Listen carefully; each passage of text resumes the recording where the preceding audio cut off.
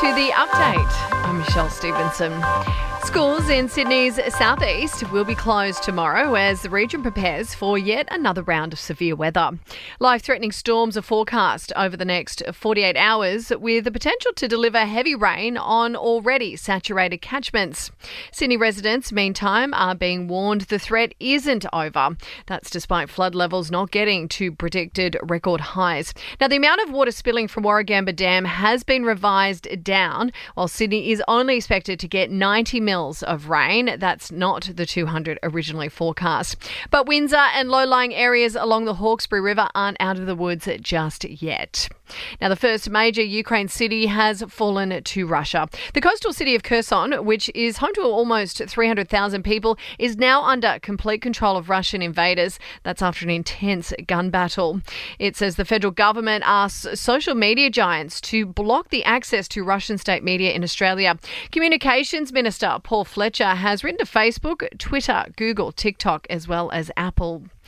WA has recorded close to 2,500 new local COVID cases and one death on the day that the border reopened. The state has been cut off from the world for more than 700 days, with arrivals required to be triple vaxxed. Now, it's as the opposition leader defends his decision to actually travel across the country while parts of his home state are underwater. Anthony Albanese is campaigning in WA, but says he's upholding a long-standing commitment. I want to represent the whole country.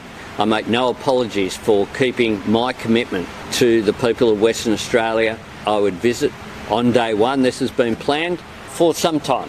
And Australians are being urged to take proper precautions against the spread of a mosquito-borne virus.